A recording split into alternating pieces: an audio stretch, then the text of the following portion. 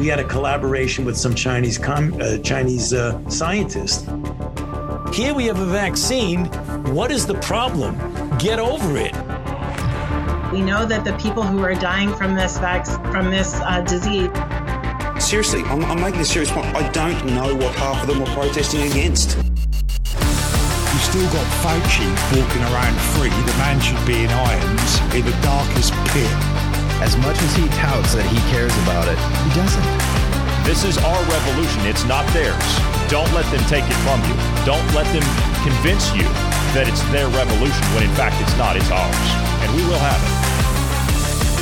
You know, I'm going to start saying the day we're actually meaning this for, because it doesn't really make sense for me to do the day before. So I guess I'll just start calling it out for what day we're recording for.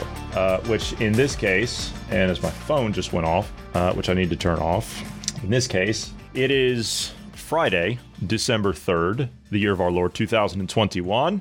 I'm Johnny Anderson alongside Bruce Adams and the always popular fan favorite, the man with a considered and informed opinion, Marty Foster. How are you, Marty? I'm very well, thank you. A tad on the chilly side. It's about 2 degrees outside. I'm sat here in my man cave wearing 2 shamags, a coat, long johns, thick woolly socks, warm fur-lined slippers, and I've got a fan heater running next to me. So, yeah, it's cold, but I'm nice and cozy right now. Thank you very much for asking. That's good. That's good. And Frosty the Snowman, who is hanging outside of your window, I'm assuming that's him waving to us over there, is saying hello. Hi, Frosty. Yeah. Yes. Sorry, just humouring Bruce. He's having an episode. And Bruce, how are you today? Healthy and alive, though I don't sound healthy. It's just all sound. You have Omicron. That's what you know something. Actually, if I would have had Omicron, I probably would already be over this. That serious, huh? No, that is what we're hearing about Omicron. That it's particularly from I think Mike Eden spoke about it just the other day, and he said that it's all about the way in which the every time a viral cell replicates itself, it sometimes, not every time, but sometimes it makes typos. It makes an error in its own DNA material. And it seems these mutations that have happened to give us Omicron, which is, by the way, an anagram of moronic, as it happens, has made it a very, very weak virus. Doctors in South Africa are saying we're getting nobody in hospital. And I believe you stated the other night on a podcast that there's been 0 hospitalizations as a result of this new scariant, again, term you used, can't claim credit for that. So yeah, if Bruce had Omicron, he'd be over it by now. He's got a cold. He's over. Did my dear friend Ned talk to you about something that he'd discovered from his research into other people's research? The fact that the common cold kills COVID dead, actually gets rid of it. If you catch a cold while you have COVID, that it actually gets rid of it. Did he talk about that? No. Oh, we're going to have to get him on to talk about that. Did he talk about that? And I just missed it. He did, yeah. I think so, yeah. Because he did mention that, because he brought up the fact that why are we trying to get rid of the common cold when it helps against the flu and against COVID? It does. And the more you look at it and think about it, it would appear that the common cold is actually your body's way of telling you to have a rest. It's actually part of your immune response. When you're run down and you people call it a cold because if you're tired and you've been out in the rain and your body is at a low ebb, you seem to get a cold. But maybe it is just an immune response, which I think was part of the research that Ned had read, suggesting that. And indeed, you're going to have to help me out here. The Indian doctor on Rumble, the piece he did, it's on our Telegram page.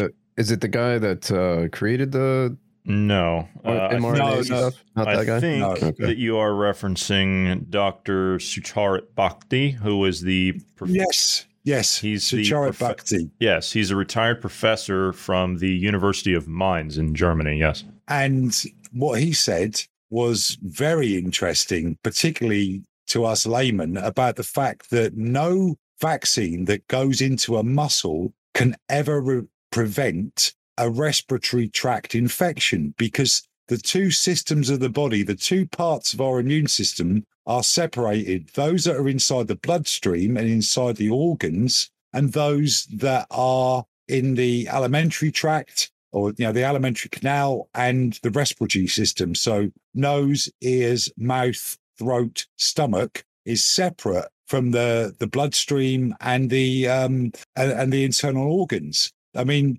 so this being a respiratory disease, and it's transferred by inhaling particles from being exhaled from an infected person, means that these vaccines that are going into our muscles, according to the good doctor, have no chance of giving us any kind of help. I just so happen to have, and I did see that that video that was posted up there. It's indeed the case.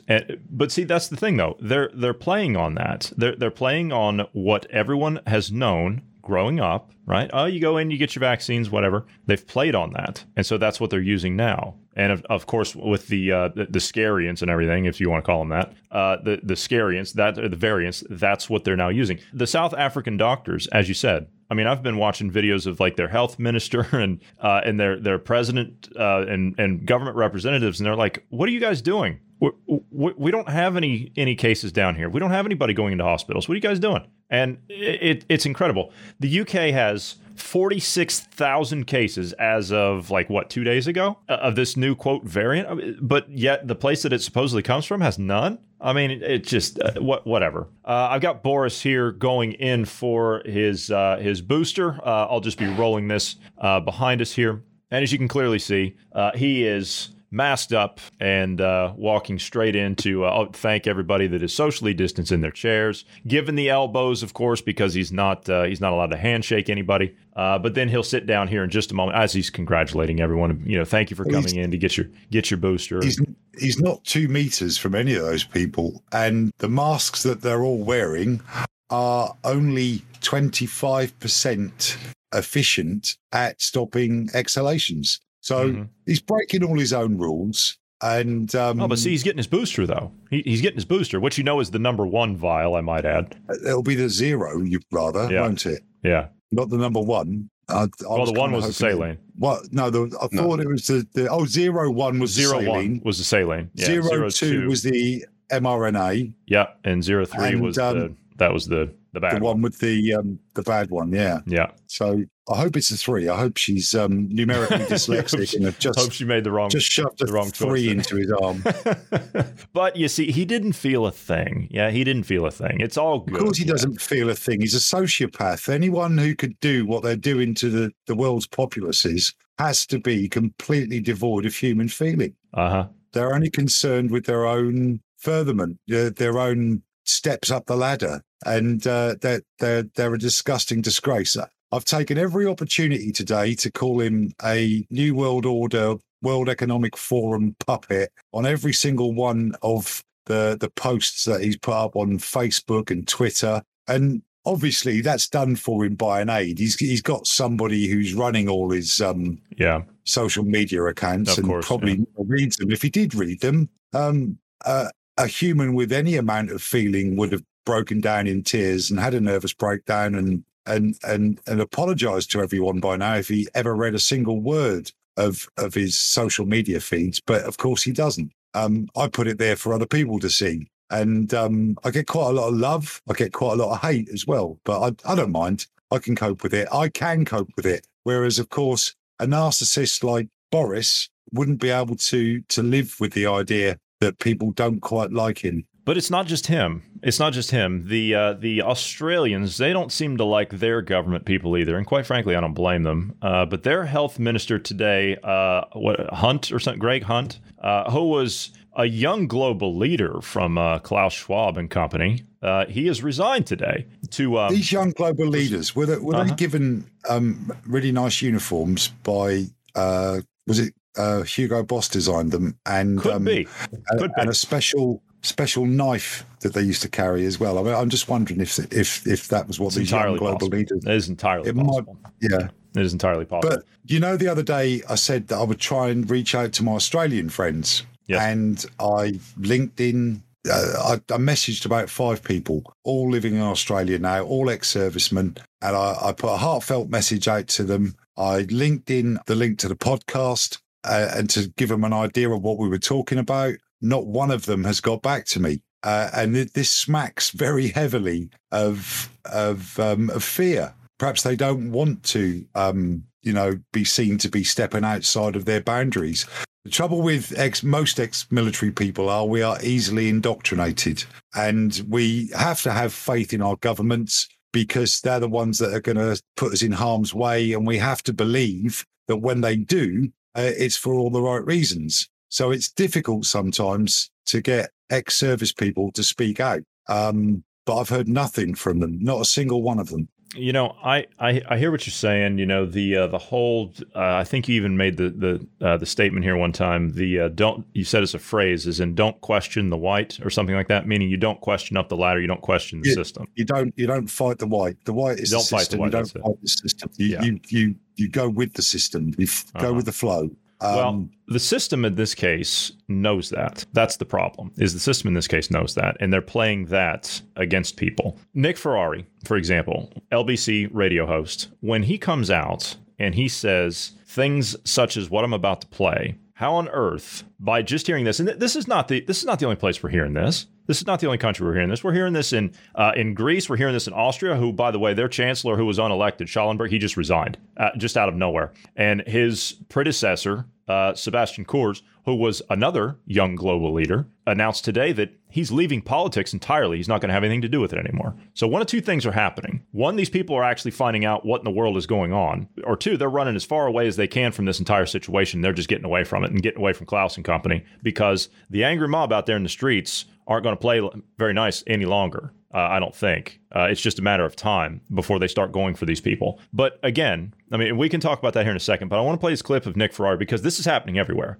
This kind of talk is now happening everywhere. We've tried the education, we've tried the carrot, we now move to the stick. If it takes time now, the time to find people, great. Let's start. Let's never go with €100, make it £100. Right, and it starts, and I tell you what, it's not 60, but let's make it 40 and above, starting on Monday. Okay? Now, if we come round, knock on the door, and you can show on your phone, or you've got a letter or something, you've got an appointment, that's fine. But if you willfully oppose now, you're 40 and above, £100 fine in December, £100 fine in January, £200 in February, £300 in March. By the end of the year, you'll be spending about £1,000, and that might cut through your ignorance. Well, it's an idea, isn't it? I don't know what you think of it. Now, you see, this is why I stopped listening to LBC, because pricks like him need to be taken out and had a jolly good talking to. And when I mean a jolly good talking to, the kind of talking to where you need a dentist afterwards. He used to be, to my mind, the voice of reason. And it was that Cockwomble O'Brien that I had the real problem with. Yeah. And of course, the mayor of London, Sadiq Khan, used to come on to LBC every now and again. Really, Ferrari needs to get a grip of himself before somebody gets a grip of him. He travels on public transport through London. And funny thing is, last time I was in London, I got into a cab outside the Ritz. Okay, I was in the Ritz. We went there for the afternoon. The privilege is just it's just seething through. Yeah, we can see. Yeah, the guy at the door in his blue tails and his white waistcoat and his top hat held the umbrella as me and the person I was with travelled to the taxi. But once we got in the taxi and we're all back on an even keel, the taxi driver started telling us how him and all his mates don't believe in any of this rubbish, and they all go to the protests and the rest of it. So at some point or another, after saying something like that, Ferrari's going to wind up in a taxi driven by a person who is awake. And that taxi might not go to the LBC studio. It might take him to somewhere else. So to the conference hall. He really, for a good talking to. He does need to get a grip of himself. That is the most ridiculous fascist thing that I've ever heard. It is. But like I said, it's happening everywhere. It's not just people like Ferrari saying that. It's happening everywhere. It's happening in all these countries. The Greek, whatever he is, the prime minister, whatever, they just announced they're going to be doing exactly that. So don't tell me that this is not coordinated across the board. So haven't the Greeks suffered enough under the really outrageous disadvantage that they were put out under being members of the European Union? Haven't all the member states suffered enough? Well, the richer states, the ones that were actually able to contribute, they've suffered, but haven't suffered the kind of austerity that Greece has suffered. So how does he? Well, I suppose there you go. There's your answer. No one in Greece has got €100 to even risk being fined, apart from they're ultra rich, which of course they have, all the big shipping magnates and what have you. Although I bet they're losing money at the moment with their ships being held off in certain ports. Yeah, they can't get into the Med. They can't get into the Italian ports. They can't get into the New York or New Jersey ports. They can't get into the LA or the Long Beach ports at all. But the majority of people in Greece, €100 is a great deal of money at the moment. And it constitutes probably half of a month's disposable income, maybe more. So they'll comply. They'll comply because they've no choice. Honestly, I don't necessarily know about that, and the only reason I say that is because we've seen the people that have been mounting a resistance in the city of Athens and a few other places down there, and those are no small numbers. So honestly, it's where they are right now. The position they're taking now is simply they're trying to fortify. That's all they're trying to do. They're in the process of playing defense, if you will. They're not on offense. They're on defense because they know what's coming on the other side of this thing. If you look at the mainstream news reports that are out there now, you've got organizations like, the usual rags, no offense, the usual rags in the UK, the Sun Papers, the Mirror, and the usual stuff. They're out saying a normal thing that happens now in winter is blood clots. What? How does that work? And the new symptom for this Omicron variant is heart failure. What? That's never been a symptom of a cold or a flu or any kind of a respiratory disease in the past. Why now? Because they can't hide what's coming anymore. They can't hide what they've done. And this is why they're locking down the unvaccinated population, because now the people are really going to start to see what's going on. So when this happens, this just happened yesterday. 2 more people dropped at Premier League games. And I can't tell you how many times it's happened this week. I think it's been about 1 a day on average, hasn't it, Bruce? We've been talking about it every day, just about. Yeah, and we have how many hundred now? The athletes themselves have dropped from cardiac events. So this is, as you said, it's going to be difficult to hide all of this. I mean, that's what they're trying to do with this new variant. A reminder, we said this yesterday, but this variant that they came out with now, the Omicron, that was discovered last year. It didn't really take off. And now they're pushing it this year. Why? Oh, I see. It's like orange is the new black or whatever.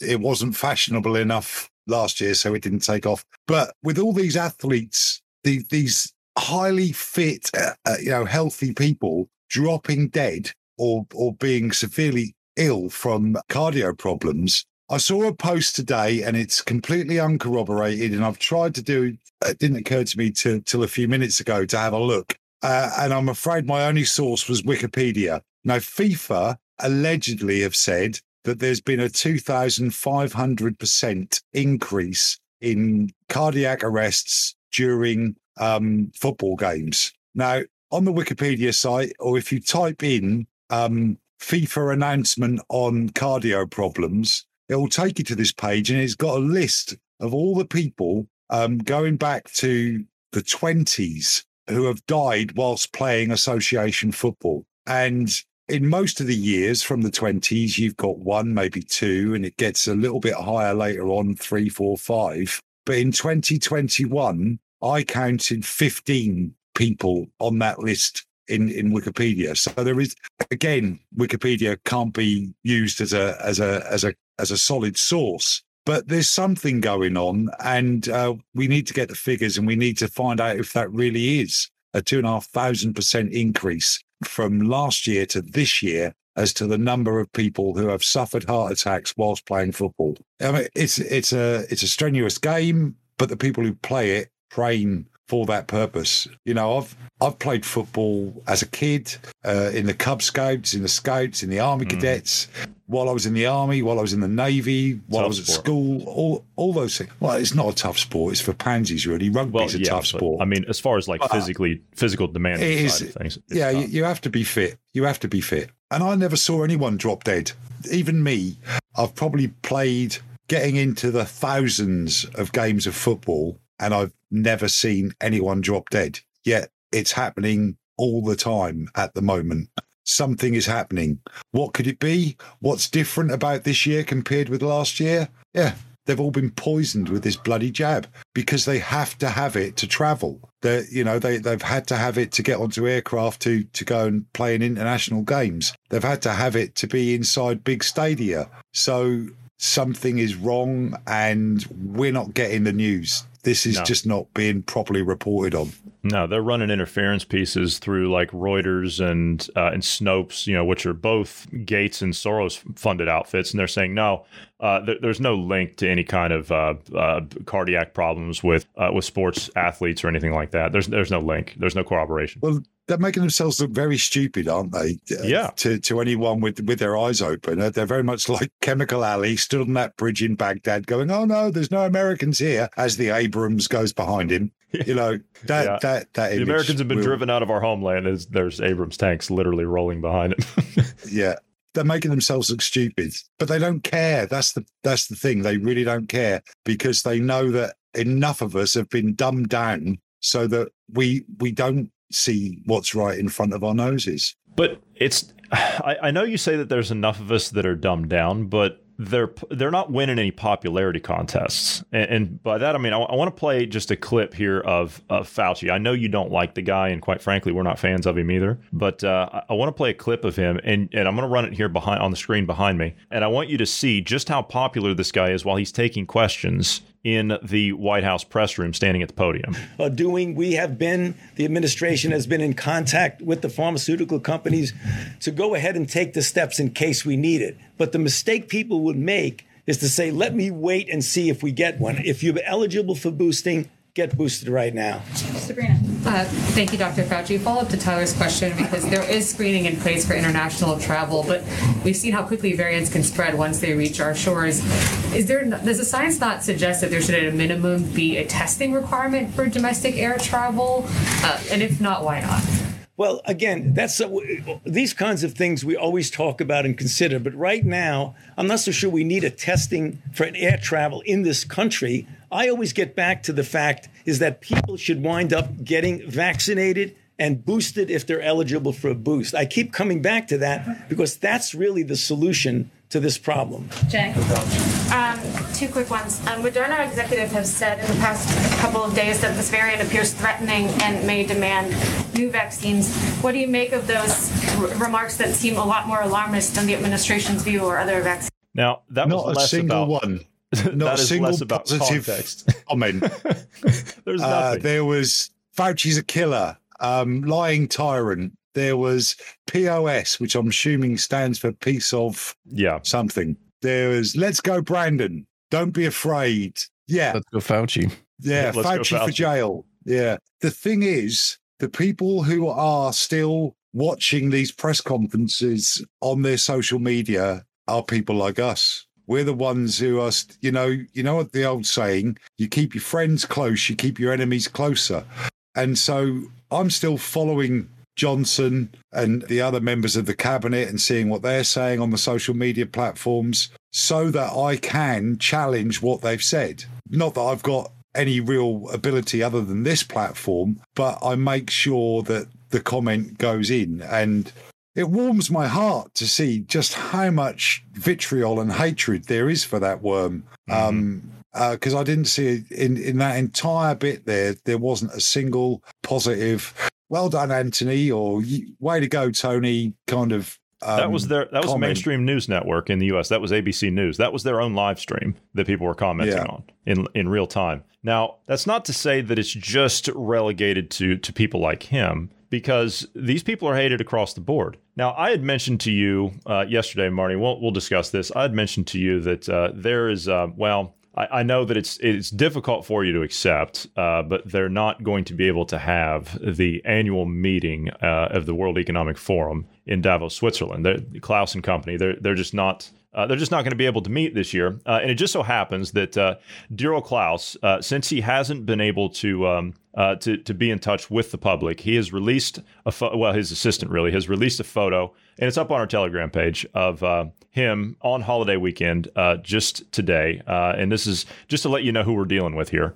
This is that really him? Because I saw that earlier and I thought, is it? Just to describe to our listeners, we have a late middle-aged man, slightly overweight. Clearly, he's done some manscaping down below. He's wearing a pair of lace top stockings, a small white hat with some kind of veil down the back, and a face covering. Other than that, he is completely naked, save for some kind of bondage chest strap. All in white. I think he must have been the bride at a wedding on the beach, and there's quite a nice looking lady staring at him in complete wonderment in her pink bikini just behind. Is that actually Klaus? Of course I'm sure that it's just a gag or whatever. But this is circulating. I got this from several other places. I've seen this several other places today, but this is circulating. But he does like to dress up. He's got all kinds of cosplay costumes that he wears as his grand wizard kind of super mystic, super fragile, callous mystic plagued with halitosis kind of thing. But you know what? I believe this is still correct. Switzerland doesn't have a standing army as such. Correct. All Swiss men of fighting age are reservists, and they've all got their service weapon at home should anyone come after all the stolen gold and artwork that is held in their banks and what have you. So they're ready to defend it. So where the Swiss army knife came from, I've no idea, because they actually haven't got an army. But having said that, that means that everybody of fighting age, and probably older as well, who've retained their weapons, is armed with an automatic assault rifle. So I'm not surprised, because out of all those men in Switzerland, there must be a high proportion who are aware of what's going on and who might not agree. But have you seen some of the videos of some of the protests, the anti-COVID measures protests in Switzerland, places like Zurich and Bern and Geneva and places like that? I've only seen what you guys have managed to gather together and put into Telegram. But well, that's basically the gist of it. But more to the point, they understand what the problem is down there. I mean, this is like I've always said that you don't bomb your own bank. Well, they're bombing their own bank, literally. I think that like this is just a suicidal. I don't know out of these people. They're just insane. They're criminally insane. But they're not able to have their meeting this year because of death threats against them and their family, either publicly or privately. And even people who have gone to their website, they fill out applications and put death threats in the applications when they apply for a job with the World Economic Forum. And it just so happens, to your point, again, just so happens that the Swiss got together supposedly they got together. Of course, there was a lot of mail-in voting because of COVID, but they got together and they overwhelmingly passed by more than a half a majority to keep the COVID restrictions in place. Well, that doesn't make any sense. If that's supposedly one of the quote lowest vaccination countries in Western Europe, why would you vote to keep COVID restrictions in place? That makes no sense. Well, there's a lot of things about Switzerland that don't make sense. One is cuckoo clocks. What's the point? The other is the fact that they've got the highest or one of the highest suicide rates in Europe. They do. And a lot of that is down to the fact that everyone's got an automatic weapon to hand. So it makes that a lot easier. It's also where all the, what are they called? The euthanasia clinics are. They're all in Switzerland. So they're kind of a death cult anyway, aren't they? They've got a high suicide rate. It's where you go to die if you've got some kind of horrible disease, because they've passed laws to allow that. They've got very little respect for life, it would seem. I'm sure that's not actually true, but on the surface of it, if you wanted to make an assumption, high suicide rate and euthanasia is legal could add up to low respect for life in general. So to vote for, Turkey's voting for Christmas, which is a kind of what they've done with their restrictions.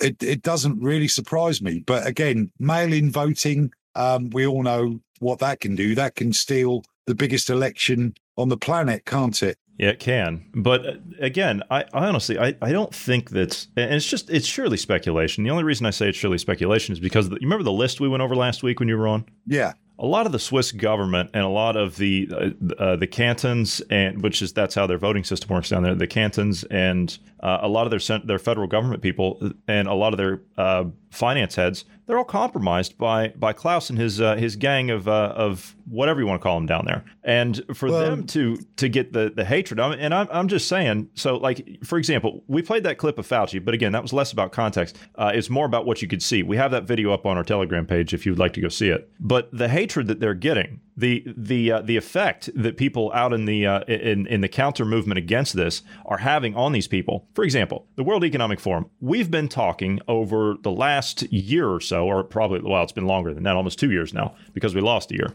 But we've been talking for almost 2 years now about how these people in this organization, which are like banking heads, finance capital heads, corporation heads, academics, and the like, they're all in bed with who? They're all in bed with communist bloc countries, the Chinese Communist Party in particular. Well, if these people are canceling their annual meeting because of a couple of death threats, how does that look to their Eastern counterparts that they've gotten into bed with? That shows weakness. That's not going to play too well. Well, the back channels, of course, through which they communicate to Xi Jinping and all the rest of the... those will stay open for sure. They stay open, and they've already decided we don't need a meeting this year. Our plan, which we've had to drag forward because of a rise in populism that got Boris voted in, that got Brexit pushed through, so on and so forth, and the populist movement right the way across Europe. As you said before, they brought they were forced to bring this plan forward, and they don't need a meeting this year because all of the big decisions have already been made. They have basically they've fired their silver bullet, and if the werewolf doesn't get killed, and the werewolf is mankind, basically, stand fast, the ultra rich, then they've lost. So the issue we have is they still have control of the police forces, the judiciary, the military. They still have those huge power bases. What we need is a few honest politicians that are not controlled opposition to stand up and start putting them away. I mean, Boris today turned on the Christmas lights and had a carol service outside, or had carol singers outside Number 10. My comment was, WEF puppet, you have no shame. Have a good Christmas. Hopefully your next one will be in Belmarsh. Belmarsh is our high security prison where we put our terrorists. I got several likes for that. Gerry Adams was a former guest there, was he not? I'm not sure. I don't know if he may have been for a short time, but of course, he and Martin McGuinness were IRA brigade commanders and have blood on their hands. But because they took the leap to politics and aided and abetted by the Good Friday Agreement and, Tony Blair, basically, and Corbyn, they became legit. So I don't know if he spent any time in Belmarsh, to be honest. So you might be right. We'll have to look that up. Mm-hmm. Do you guys remember? So I'm for some reason I've got the impression or kind of memory that did not the World Economic Forum have their own social media network that they were pushing for a while? That was supposed to be for the leaders and whatnot. Yeah. So technically, they don't even. Yeah, Uplink. That's what it was. Yeah. So technically, they don't even have to have these meetings that are open to the public anymore because they have their own social network. So the leaders and whatnot, the quote unquote important people will be on there, and they can get their marching orders through a closed channel. There are certain types of people in the world. There's a reason why people get stereotyped.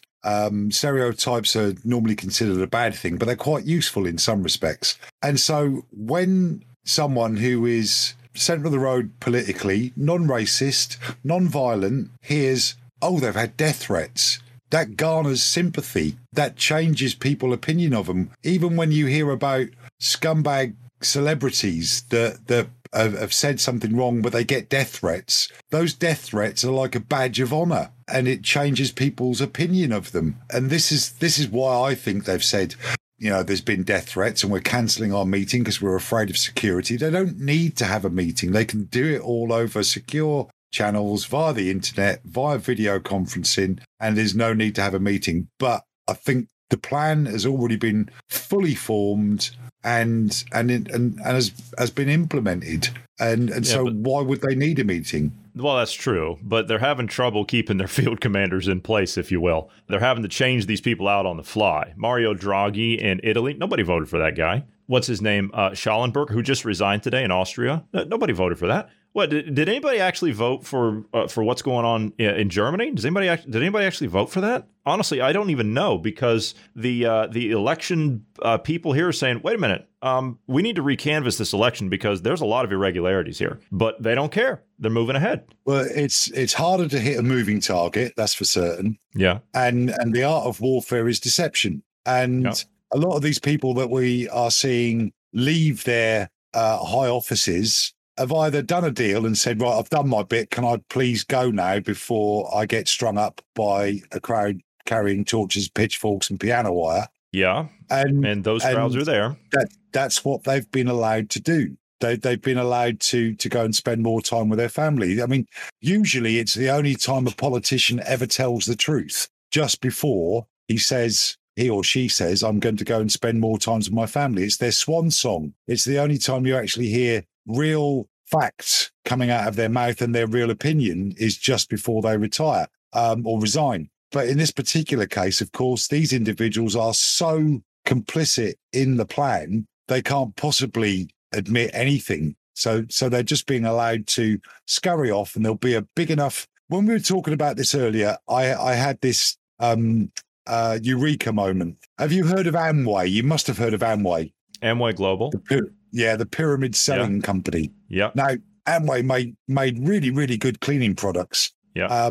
But the way in which they marketed it was basically you would go around your friends and neighbors and sell them a few products, and then get them to sell stuff onto their friends and neighbors. So it's all right if you get in on the early stages of it and you become the main supplier. So you're supplying 7, 8 people, and they in turn are supplying another 7 or 8 people. And you just keep ordering this stuff, and you get a tiny amount of profit on each item as it goes down the chain. These ones that are coming into office now that are taking these positions are the ones that are 4 or 5 steps down the chain. And they're the ones who think they're going to still make money out of this pyramid scheme, but they're really not. They're going to come unstuck. They are going to be the fall guys who wind up with loads of bottles of detergent that they can't sell. In other words, an angry mob. So that's a bit of a strange analogy, but that's it's funny. You got me thinking about 12 years ago. I bought it because it was a guy I worked with. He did that stuff.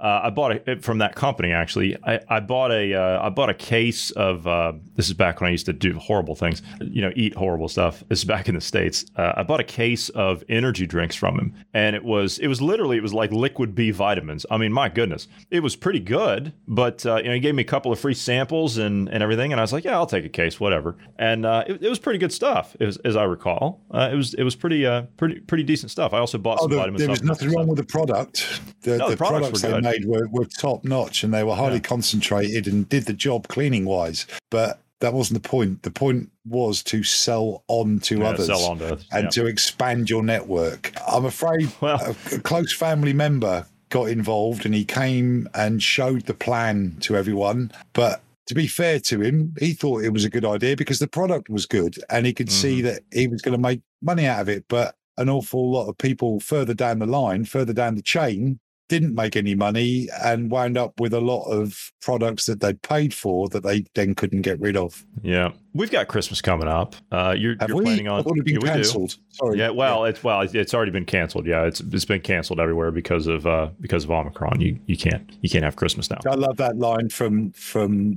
Robin Hood, where the Sheriff of Nottingham bursts through the castle because he's very disappointed because it's all gone terribly wrong, and says, "Right, that's it. Stop all scraps from the kitchen for the poor. no more merciful beheadings and cancel Christmas. And this is what situation we're in now. They've all thrown their toys out the pram and they want to cancel Christmas. Yeah. Well, I actually go on. Sorry, I'm interrupting. You were going to say something. No. They're not canceling Christmas totally. At least not in the UK. They're not canceling Christmas totally. But they do have some advice. One of your ministers here is who has come out. Work and Pensions Secretary Miss Coffey has come out and said that you just. And this is from the BBC, so take it for what you will, right? You just shouldn't kiss people, or strangers rather, under the mistletoe. Now, as you can see here, the young lady who said this is, well, I'm not mean. I'm not a mean-spirited person. I'm not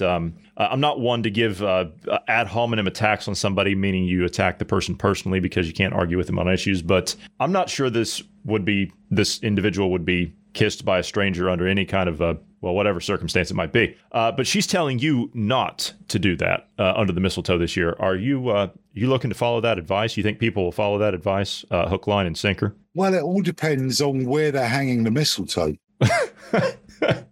But I would rather kiss a basset hound than her, quite frankly. She's got a face that these is.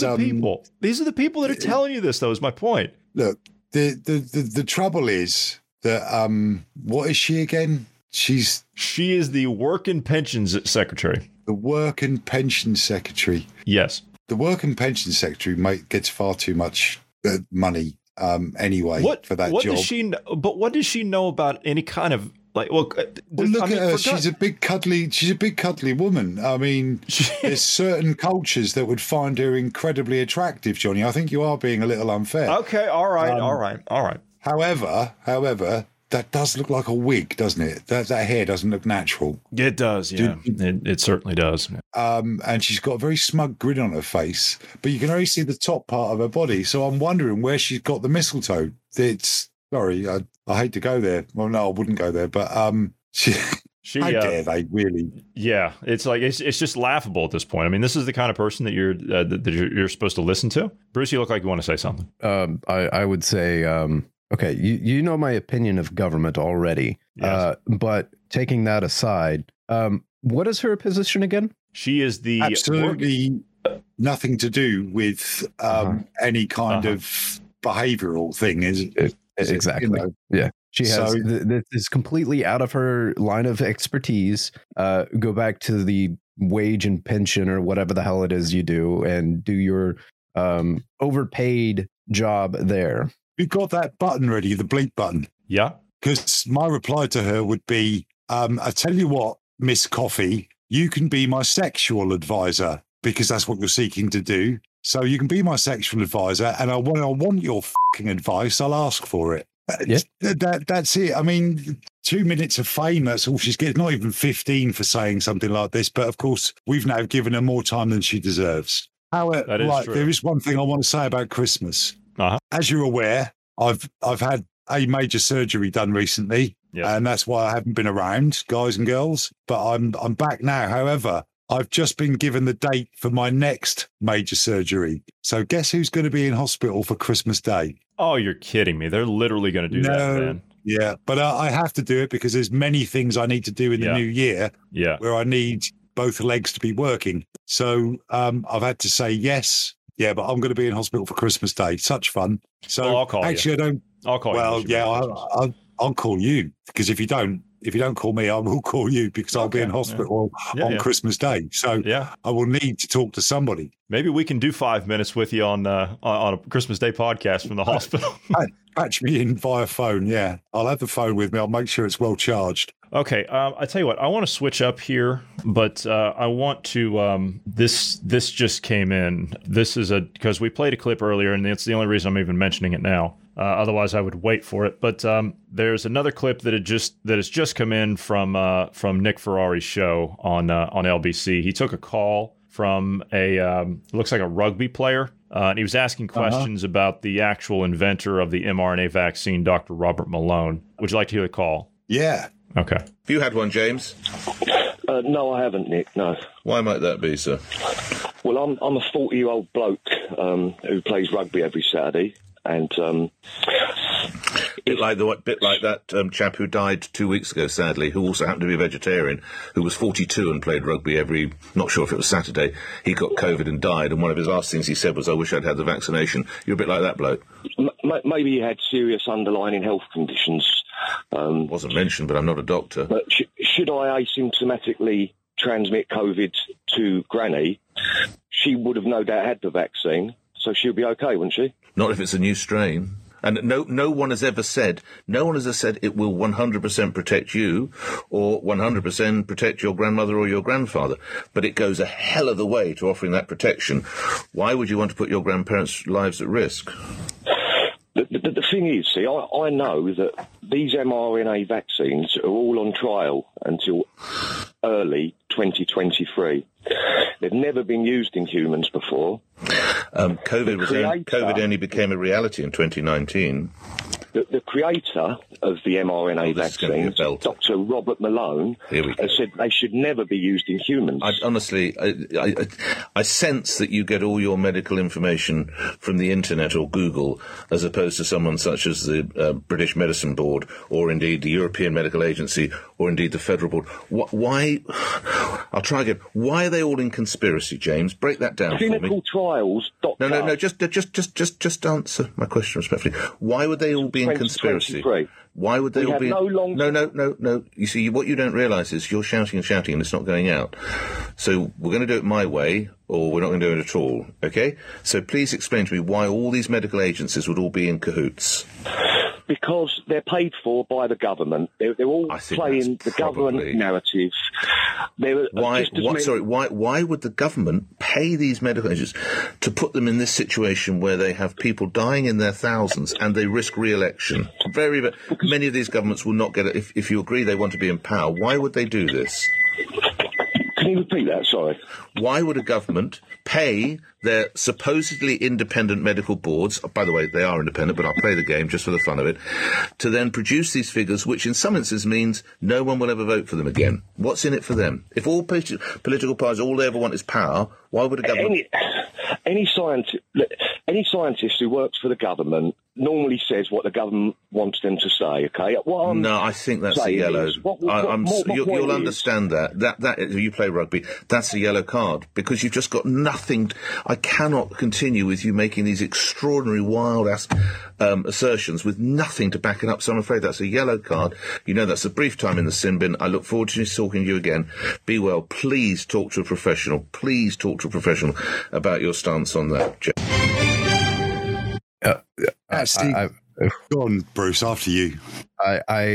Because we are leaning more towards a family show, I will refrain from the words I wish to use to describe my annoyance with how that rugby player was treated in that interaction. But that's standard. That's standard with LBC, my friend. I've been on the other end of that. I've had very good points to make, but that guy sat in the chair there has the mute button, and he can shut you up, and he can do exactly what he said there.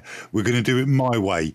And by my way means he keeps control of the narrative. James O'Brien did it to me. Ferrari's done it to me. Sorry, I know I've interrupted again, but when I spoke to Ferrari, he was talking about teachers and saying that teachers were overpaid and they got too much holiday, and he was being deadly serious. The man has clearly never met anyone who's been teaching in a state school, because they're not overpaid.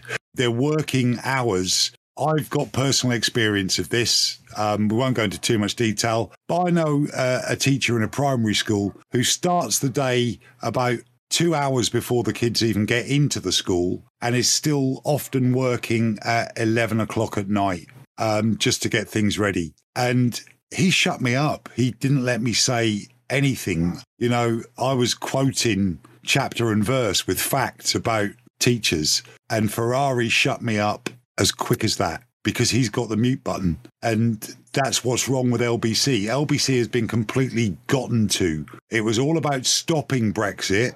You know, there was at one time, out of the 5 hosts during the course of the day, 4 voices were anti-Brexit, so pro-European, and 1 voice, which was Ferrari. And I was fairly sure he wasn't genuine. he was the one for Brexit. So it's another part of the propaganda machine now. I'm going to do the ad hominem attack. I'll be the one to take the fall for this one. When you watch that video, he's the rugby player mentions underlying morbidities. Well, that's exactly what the host there had. Underlying. Yeah, he's a beast. He is a fat man. He is a very fat man. Yes.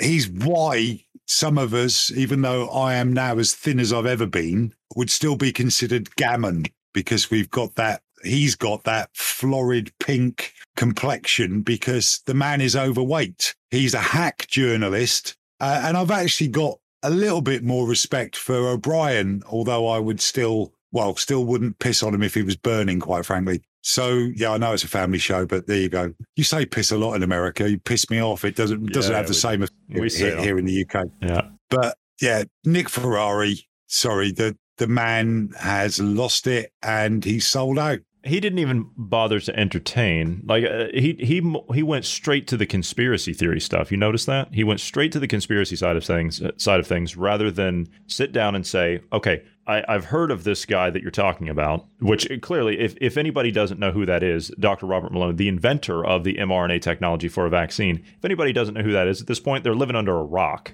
And I don't care what any of these governments. Go ahead. Please talk to a professional. Please. Talk. You get all of your information from the internet. Well, so does everybody else these days, including your researchers, Nick Ferrari. Yeah. That's where they get their information from. And if you know where to look, there is genuine information, genuine statistics that haven't been doctored by a government agency to read the way they want them to read.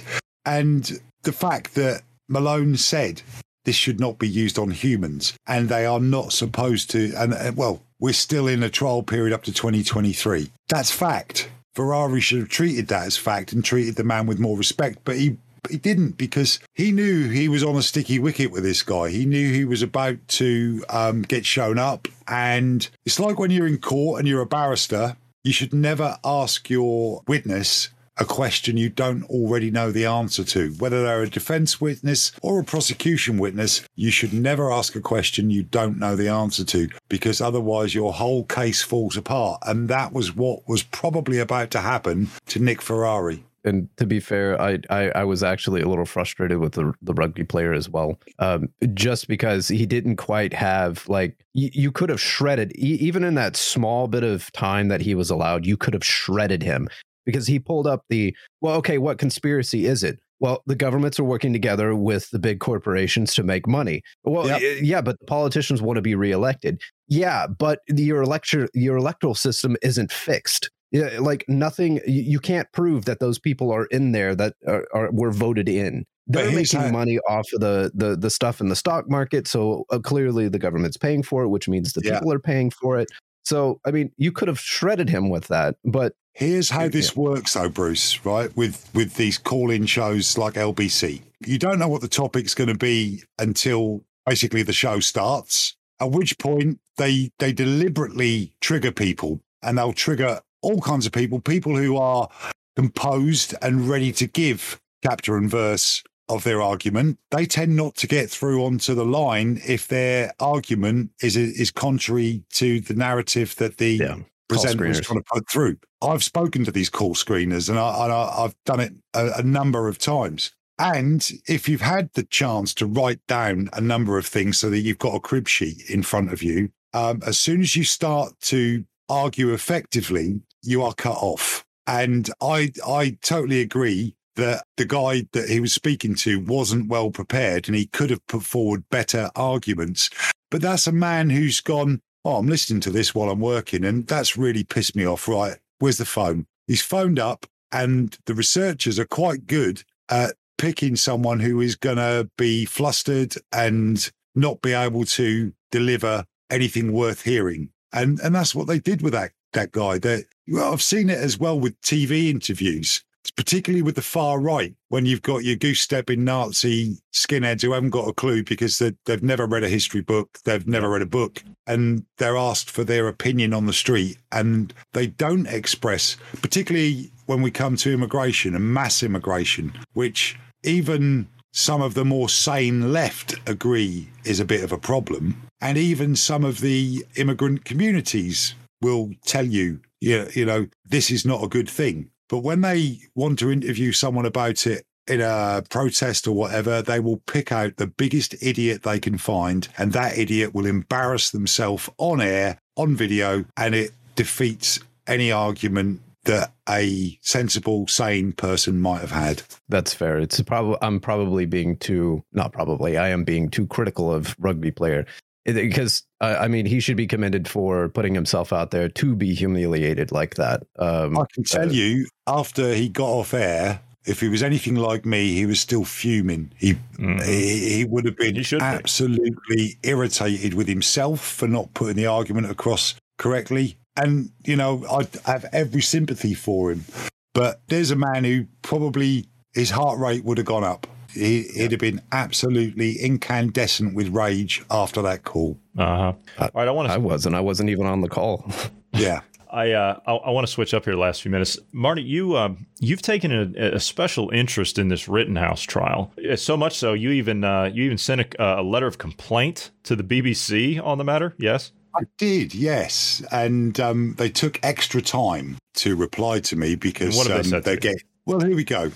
Our coverage of the trial of Kyle Rittenhouse and subsequent verdict has reflected the political divisions in the USA and polarized views on issues such as gun control. Well, sorry, the case wasn't about gun control, so what's that got to do with their coverage? The case was about a man who was there to protect people and property from arsonist, rioting anarchists. And it goes on to say, our reporting made clear the events which led to the shooting and the circumstances involved. We scrutinised the arguments put forward to both the defence and prosecution and offered impartial analysis of the political, legal and social implications of the verdict. Far from it. That is not what happened, BBC. Your coverage was absolutely appallingly biased towards pandering to BLM, Antifa, and the non-Democrats. By that, I don't mean Republicans. I just mean that the Democratic Party is anything but democratic. And it says, implication of the verdict reflecting on the response from voices across the political spectrum. Absolute tosh. They didn't speak to anyone from the centre-right. We appreciate you may not be, or you may still be unhappy with our coverage of the story and have shared your feedback with senior editors at BBC News. Well, look, those senior editors are the very sleeper agents that have been put there through the universities in the UK that have been turned to that wokeism left-wing kind of thought. And they are not going to care one bit. There's no point in me pursuing it any further because it's not been mentioned. You know, it's a non-event. Thankfully, I have this platform in which I can say, BBC, you do need to be defunded. You are no longer an unbiased news channel. You no longer deserve the licence fee, and everybody in the UK paying around about £180 per year for the privilege of watching a television, who probably don't even watch the BBC. They watch the other channels that are paid for through advertising, which are free to watch, but you can't watch them freely because we have to have a TV licence. It's time to stop that TV licence. It's time to defund the BBC and throw those buggers broadcasting communism off the air. You know, I feel like you're a little upset. I get that feeling. You're a little upset at not just the coverage, but you're upset at the wokeism that they've all fostered too. No pun intended, of course. But you're upset, and I can see that. I can see that. But you're not as upset as a certain group of university students. Which, by the way, this poor kid was expelled from university because of that verdict. His own university where he was taking classes. But that's okay because online by the time classes, online classes, by the time he's finished with these lawsuits suing the mainstream media in the United States for defamation, and probably outside the country too, such as the BBC, he's probably going to have more money than any of these sorry woke dumbass kids are going to have in their entire lives anyway.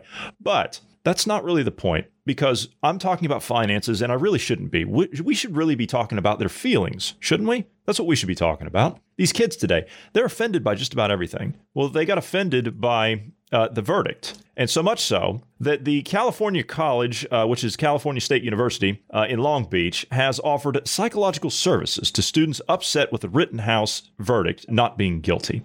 You really couldn't make this up. They have offered counseling and psychological services to students at a debrief of the Kyle Rittenhouse verdict, where he was found not guilty of murder charges when he shot 3 white men, killing 2 in self-defense during the riots in Kenosha last year. The verdict shocked and outraged many in the nation, despite the high-profile trial, revealing the poor case prosecutors had, as their own eyewitnesses and video evidence only bolstered Rittenhouse's claim to self-defense. The university put out the following event flyer on Twitter. Join us for a facilitated conversation to debrief the verdict in the Kyle Rittenhouse trial. This discussion is hosted by the Division of Student Affairs and is open to all California State University of Long Beach students, staff, and faculty. When there are higher profile events and issues in the public discourse, it is not uncommon for our university to provide spaces for our campus community to discuss these topics. I see. Well, they're very upset. They're very upset. They are upset. They are so upset. They'll probably forget their own pronouns.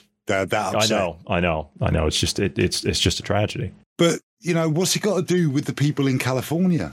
Nothing. Absolutely nothing. Absolutely nothing. Where was it happening? It was happening in Wisconsin. Wisconsin, yeah. Which is, nearest I can tell, about 3,000 miles away. So. Exactly. So what they're traumatized about, these little darlings in California, is the fact that now when they go out to riot, there's precedent set for them to be shot if they attack anyone. Not that it wasn't there in the first place. The law completely covers self-defense. If you're allowed to carry a gun, you're allowed to use it to defend yourself. If you are permitted and it's legal to carry that gun, you're allowed to use it to defend yourself in the circumstances where self-defense is necessary. I think a skateboard around the back of the head, I think lying on your back and someone running towards you, pulling a pistol and cocking the pistol are all, quite applicable circumstances to fire back. And that's what these woke scumbags have got a problem with now. They're probably actually suffering a form of post-traumatic stress disorder as a result of the fact that, that could have been me when we were rioting, in San Francisco last weekend. Yeah. Or whenever. That could have been me that got shot. Or, when I threw that petrol bomb through that shop window of that Hispanic family protesting for anti-racism, because I didn't know whose shop it was. I didn't know it was owned by immigrants. I didn't know that shop was owned by black people. I didn't know that shop was owned by a Nigerian family who've fled Nigeria and come here for what's the word I'm looking for? Asylum, freedom. Yeah, away from scumbags like that. Yeah, so they're probably suffering a little bit of PTSD. Bless them. Bless their cotton socks, as we say. Good. That's what I have to say. You're suffering PTSD from the ruling on that and realizing that could have been you. Good. Should have been you. Should have been you. Yeah. While saying nothing. There's a song there as well. While saying nothing about the guy that, the scumbag psychopath that drove through the Christmas parade and killed what is it now? 7 people? No. That was a SUV. That was an accident. How do you call that a car accident? I know that's what CNN and ABC and all these networks have been. How on earth do you call that a car accident? That's disgraceful. Yeah, he's going to go down for it, isn't he? He's going to get life. In fact, probably several life sentences for that. But the guy was out. Yeah, but the guy was. Think about this. The guy was out on $1,000 cash bail because he tried to run over his girlfriend with the same car. He also assaulted her. He had punched her first, so assault and battery, and then tried to run her over as well. So assault with a deadly weapon. I don't know what that one would be. Attempted manslaughter. I'm not sure what you could get with that one. But if I understand right, the bond was something like $100,000, but because of the way this specific DA, they reduced it because he's a person of color. No, so you misspoke there. You said DA. What you meant to say was Soros funded DA. That's what you meant to say, right? Yes. Exactly that. It's a Soros-funded DA, and they released him early. And then the argument was, well, he was running from cops. But then when you go and look at the reports that all came out, he wasn't running from cops. In fact, many cops were standing in the way to try to stop him. In fact, many banged on his window saying, "Hey, look, stop! You're going into a parade." And in fact, there was one officer that tried to stop him 2 or 3 times, standing in front of him, and then he kept accelerating and then started swerving in the crowd. No, it wasn't an accident. No, he wasn't running from cops. Honestly, I'm more disappointed that you didn't have a concealed carry individual there that didn't put a stop to the car. We had a long time ago now, it was back in the 80s. I was at sea at the time, and news reached us about an incident in Huntingdon. A guy called Michael Ryan, who owned several legal guns, as it happened. They were all legally owned, including an AK-47. These were back in the days when we were still allowed to have a firearms certificate and own such weapons. And he went on the rampage, and I think he killed in total 9 people. And that was a huge number for the UK for a mass shooting. We don't tend to have very many, thankfully. But if just one other person had have had a weapon, they could have stopped him earlier. And I think that's the point that they've missed, because this plan to take away an individual's ability to defend themselves has been going on for a very long time. And again, I'm not going to put my tinfoil hat on and say maybe he was pushed, maybe the right buttons were pushed to make him do it so that it gave government the excuse to clamp down. But there was that very interesting documentary drama, Making a Murderer, of how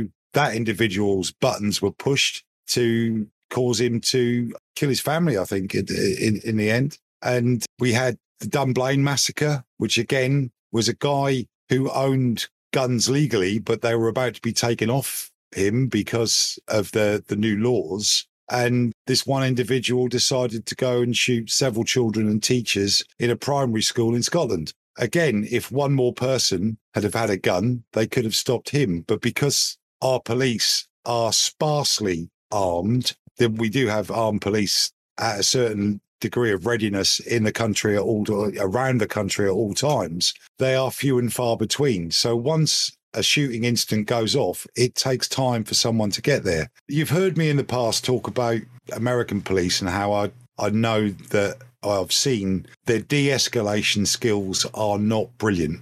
And it's the de-escalation of the situation that was probably needed. But you also have to make a judgment call when de-escalation isn't possible, like when the guy revs his engine and lurches his car forward at you, that it's time to draw your weapon and take him out. And because of all the wokeism and all the riots and the fact that the guy was black and no one wanted another George Floyd incident, those guns weren't drawn and he wasn't shot dead inside his vehicle because he didn't have bulletproof glass. I don't know if you've all seen the latest James Bond film. That's quite amazing. The bulletproof glass in the Aston Martin DB6. Hold on a minute. Is this the woke James Bond now? Yeah.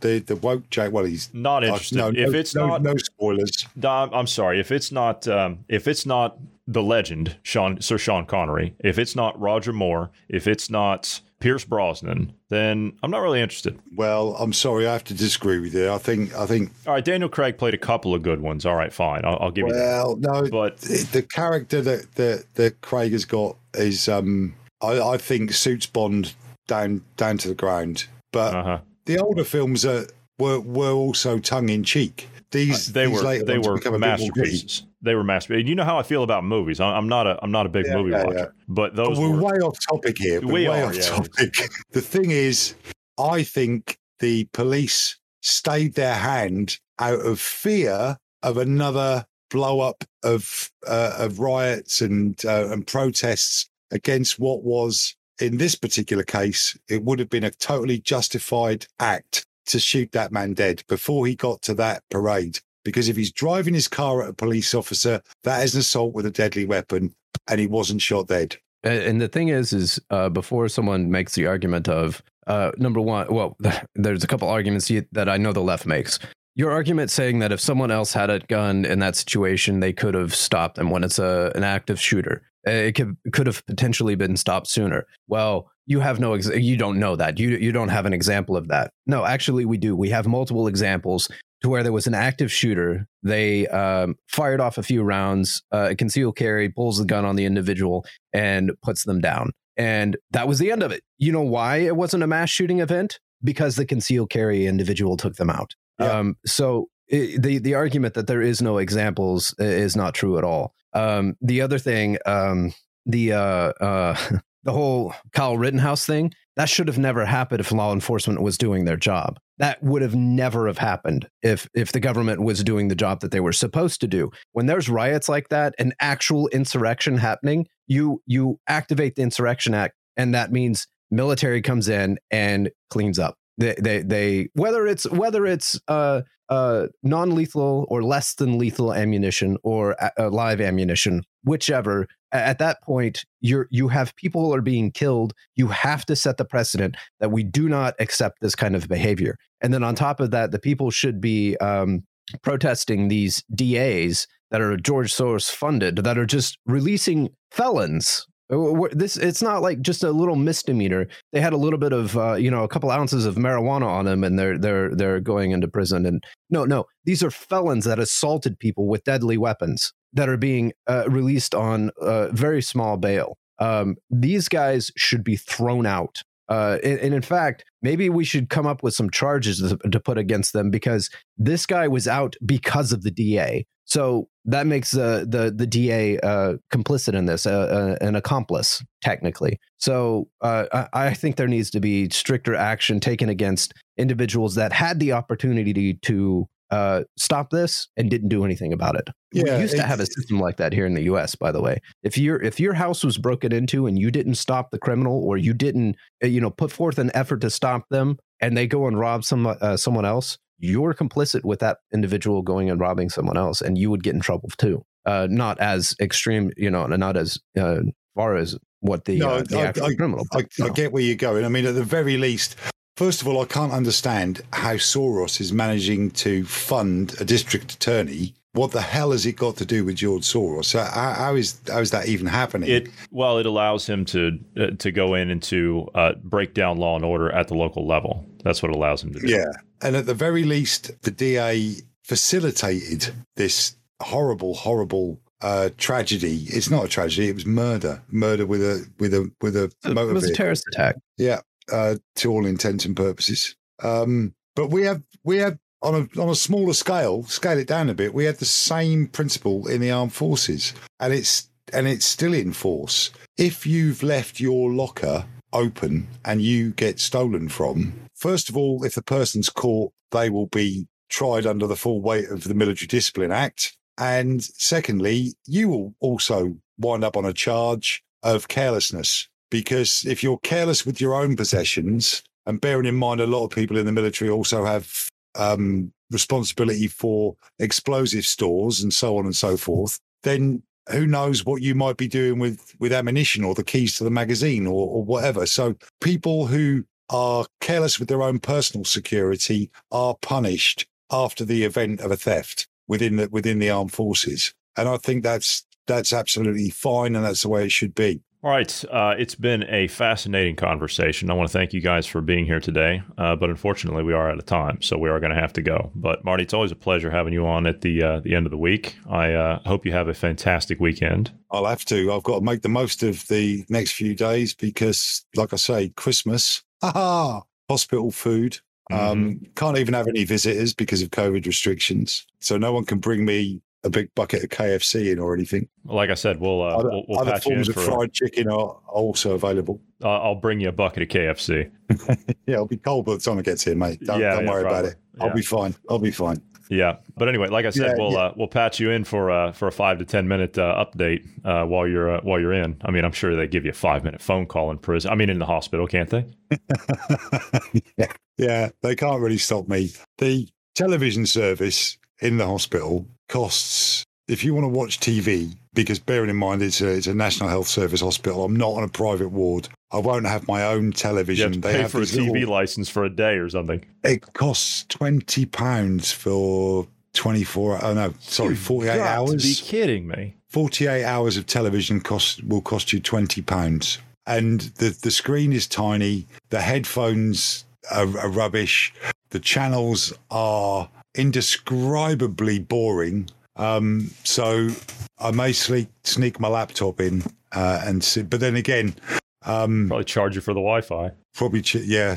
I'd have to use my own data as a hotspot, and that would eat it all up rather quickly. So no, it's been a pleasure to be on again, and you will catch me a few more times before I head for my next surgery, and after that I shall have to have a short break again, because it's difficult to sit still whilst one is in such pain and have a meaningful conversation. You'd be on the bleep button every 4 seconds, I imagine, if I was in that much pain. You know what we need to do before you call it quits for the rest of the year. What we need to do before you go out for that procedure, we need to plan a room 101 is what we need to do, because we need to do that for we're going to release those for our Christmas Day thing, so people will get a laugh over Christmas Day. It's Christmas Eve and Christmas Day. Good idea. So we need to do one of those. So I'll make the necessary arrangements for our contestants.